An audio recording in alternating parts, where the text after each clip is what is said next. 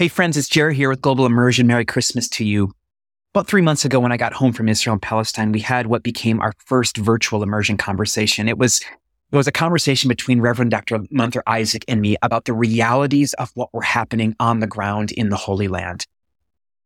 He and I have been continuing to have all sorts of different conversations since then. And one of those conversations, we talked about how American Christians need to move now from information to transformation, from webinars to worship. And I said to him, what I'd really love is to hear your Christmas sermon. What if you delivered your Christmas sermon to American Christians? Well, that idea really gained traction with his team at Christmas Lutheran in Bethlehem. And over 30 sponsors and partners came together to amplify that very experience. This weekend, we got to experience a moment called Christ in the Rubble, a liturgy of lament live from Bethlehem. Munther and his team led us in worship. And friends, it was an unbelievable experience. The Spirit descended and deepened our lament over our lethal faithfulness to a truthless Christianity. The Spirit awakened our imaginations to a more costly solidarity and immobilized us to a more creative, world-making love. This is that message, and we want to give it to you as a gift this Christmas. We think it's a message that we all need to hear. Friends, let's listen, and then let's allow ourselves to be changed by what we hear so that we can amplify and accelerate peace on earth in 2024. Merry Christmas to you. Here's his message.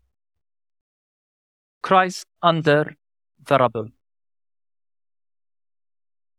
We are angry. We are broken. This should have been a time of joy. Instead, we are mourning. We are fearful. More than 20,000 killed.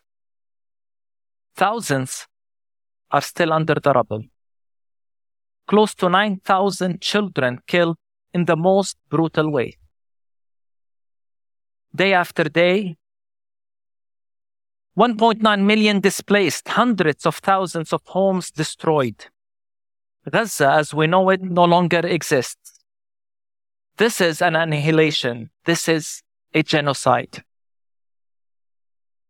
The world is watching. Churches are watching. The people of Gaza are sending live images of their own execution.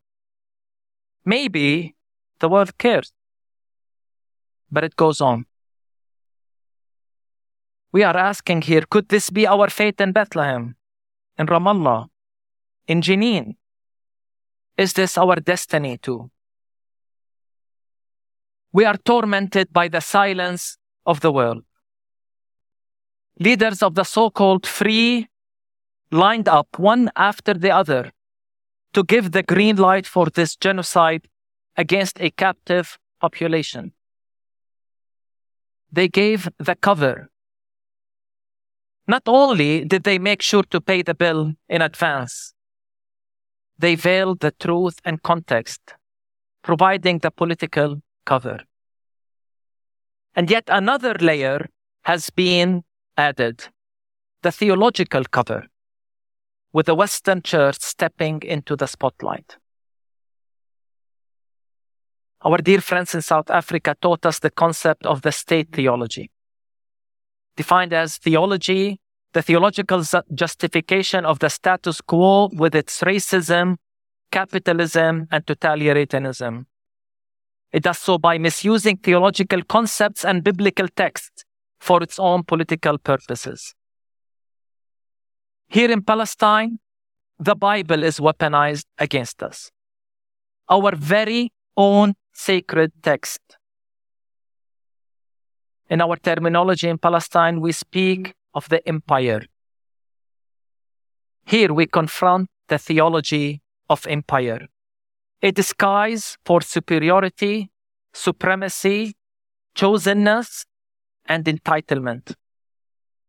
It is sometimes given a nice cover using words like mission and evangelism, fulfillment of prophecy, and spreading freedom and liberty. The theology of the empire becomes a powerful tool to mask oppression under the cloak of divine sanction. It speaks of land without people. It divides people into us and them. It dehumanizes and demonizes. Concept of land without people, again. Even though they knew too well that the land had people, and not just any people, a very special people. Theology of the empire calls for emptying Gaza, just like it called for the ethnic cleansing in 1948, a miracle or a divine miracle as they called it. It calls for us Palestinians now to go to Egypt, maybe Jordan. Why not just the sea? I think of the words of the disciples to Jesus when he was about to enter Samaria. Lord, do you want us to command fire to come down from heaven and consume them? They said of the Samaritans. This is the theology of the empire. This is what they're saying about us today. This war has confirmed to us that the world does not see us as equal. Maybe it's the color of our skins. Maybe it is because we are on the wrong side of a political equation. Even our kingship in Christ did not shield us. So they say, if it takes killing 100 Palestinians to get a single Hamas militant, then so be it. We are not humans in their eyes. But in God's eyes, no one can tell us that. The hypocrisy and racism of the Western world is transparent and appalling. They always take the word of Palestinians with suspicion and qualification. No, we're not treated equally. Yet on the other side, despite a clear track record of misinformation, lies, their words are almost always deemed infallible. To our European friends, I never ever want to hear you lecture us on human rights or international law again. And I mean this. We are not white, I guess. It does not apply to us according to your own logic.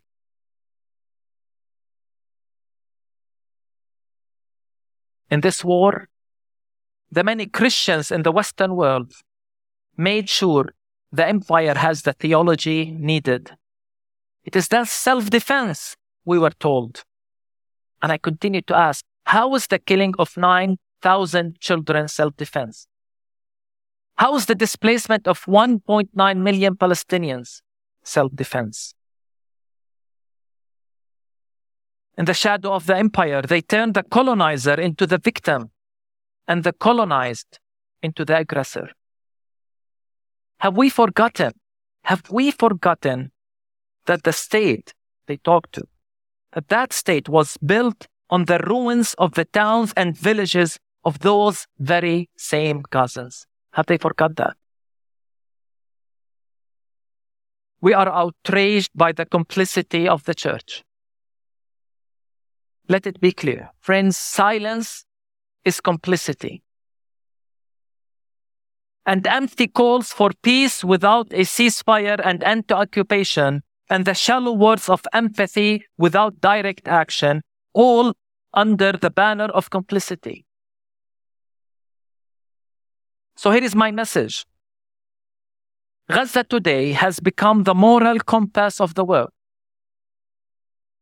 Gaza was hell before October 7th, and the world was silent. Should we be surprised that they're silenced now? If you are not appalled by what is happening in Gaza, if you are not shaken to your core, there is something wrong with your humanity. And if we as Christians are not outraged by the genocide, by the weaponization of the Bible to justify it, there is something wrong with our Christian witness, and we are compromising the credibility of our gospel message. If you fail to call this a genocide, it is on you.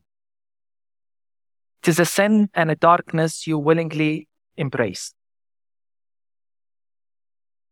Some have not even called for a ceasefire. I'm talking about churches. I feel sorry for you.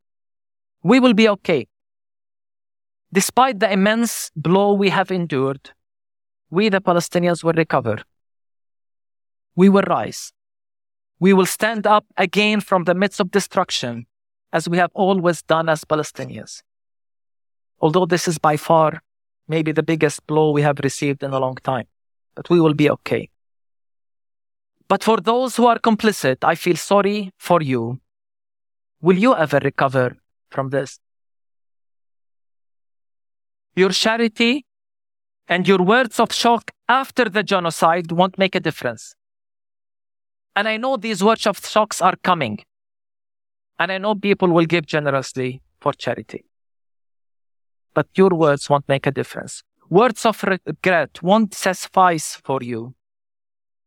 And let me say it, we will not accept your apology after the genocide. What has been done has been done. I want you to look at the mirror and ask, where was I when Gaza was going through a genocide? To our friends who are here with us, you have left your families and churches to be with us. You embody the term accompaniment, costly solidarity. Think of the words of Jesus. We were in prison and you visited us. What a stark difference from the silence and complicity of others that you are here. Your presence here is the meaning of solidarity. And your visit have already left an impression that will never be taken from us. Through you, God has spoken to us that we are not forsaken.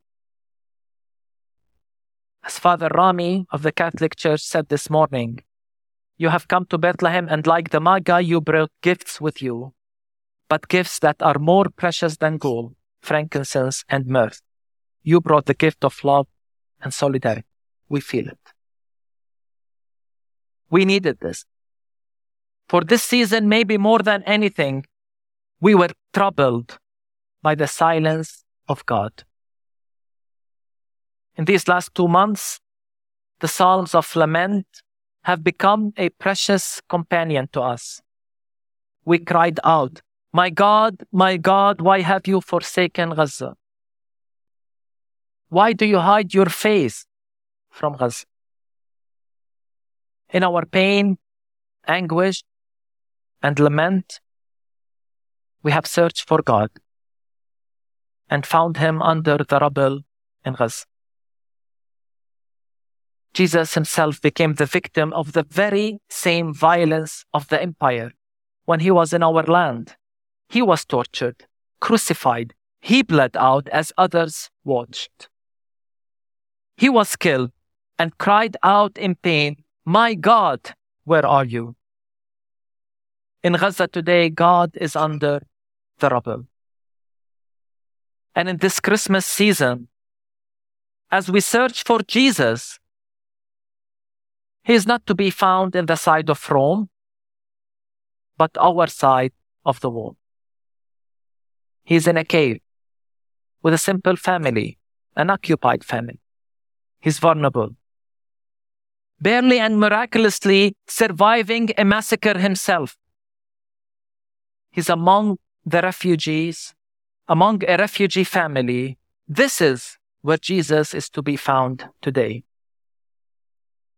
If Jesus were to be born today, he would be born under the rubble in Gaza. When we glorify pride and richness, Jesus is under the rubble. When we rely on power, might, and weapons, Jesus is under the rubble. When we justify, rationalize, and theologize the bombing of children, Jesus is under the rubble. Jesus is under the rubble. This is his manger. He is at home with the marginalized, the suffering, the oppressed, and the displaced. This is his manger. And I have been looking and contemplating on this iconic image. God with us precisely in this way, This is the incarnation. Messy, bloody, poverty. This is the incarnation. And this child is our hope and inspiration. We look and see him in every child killed and pulled from under the rubble.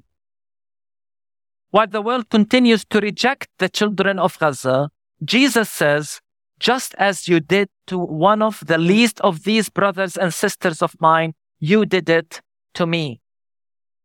You did it to me. Jesus not only calls them his own, he is them. He is the children of Gaza. We look at the Holy Family and see them in every family displaced and wandering, now homeless in despair. While the world discusses the fate of the people of Gaza as if they are unwanted boxes in a garage, God in the Christmas narrative shares their fate. He walks with them and calls them his own. So this manger is about resilience. It's about sumud. And the resilience of Jesus is in his meekness, is in his weakness, is in his vulnerability. The majesty of the incarnation lies in its solidarity with the marginalized.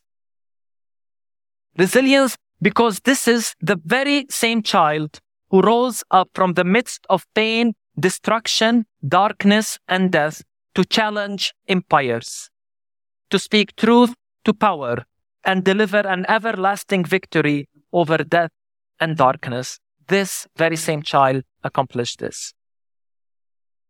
This is Christmas today in Palestine. And this is the Christmas message. Christmas is not about Santas. It's not about trees and gifts and lights. My goodness, how we have twisted the meaning of Christmas. How we have commercialized Christmas. I was, by the way, in the USA last month, the first Monday after Thanksgiving, and I was amazed by the amount of Christmas decorations and lights and all the commercial goods. And I couldn't help but think, they send us bombs while celebrating Christmas in their lands.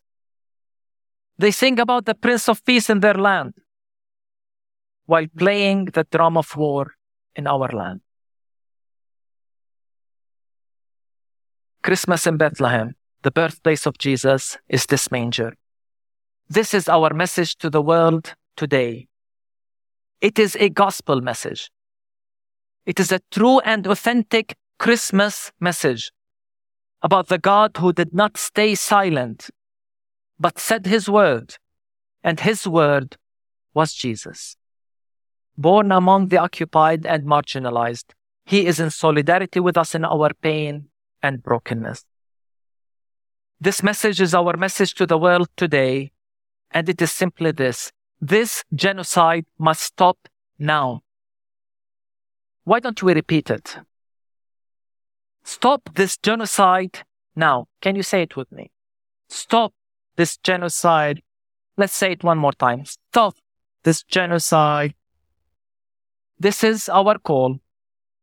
This is our plea. This is our prayer. Hear, O God. Amen.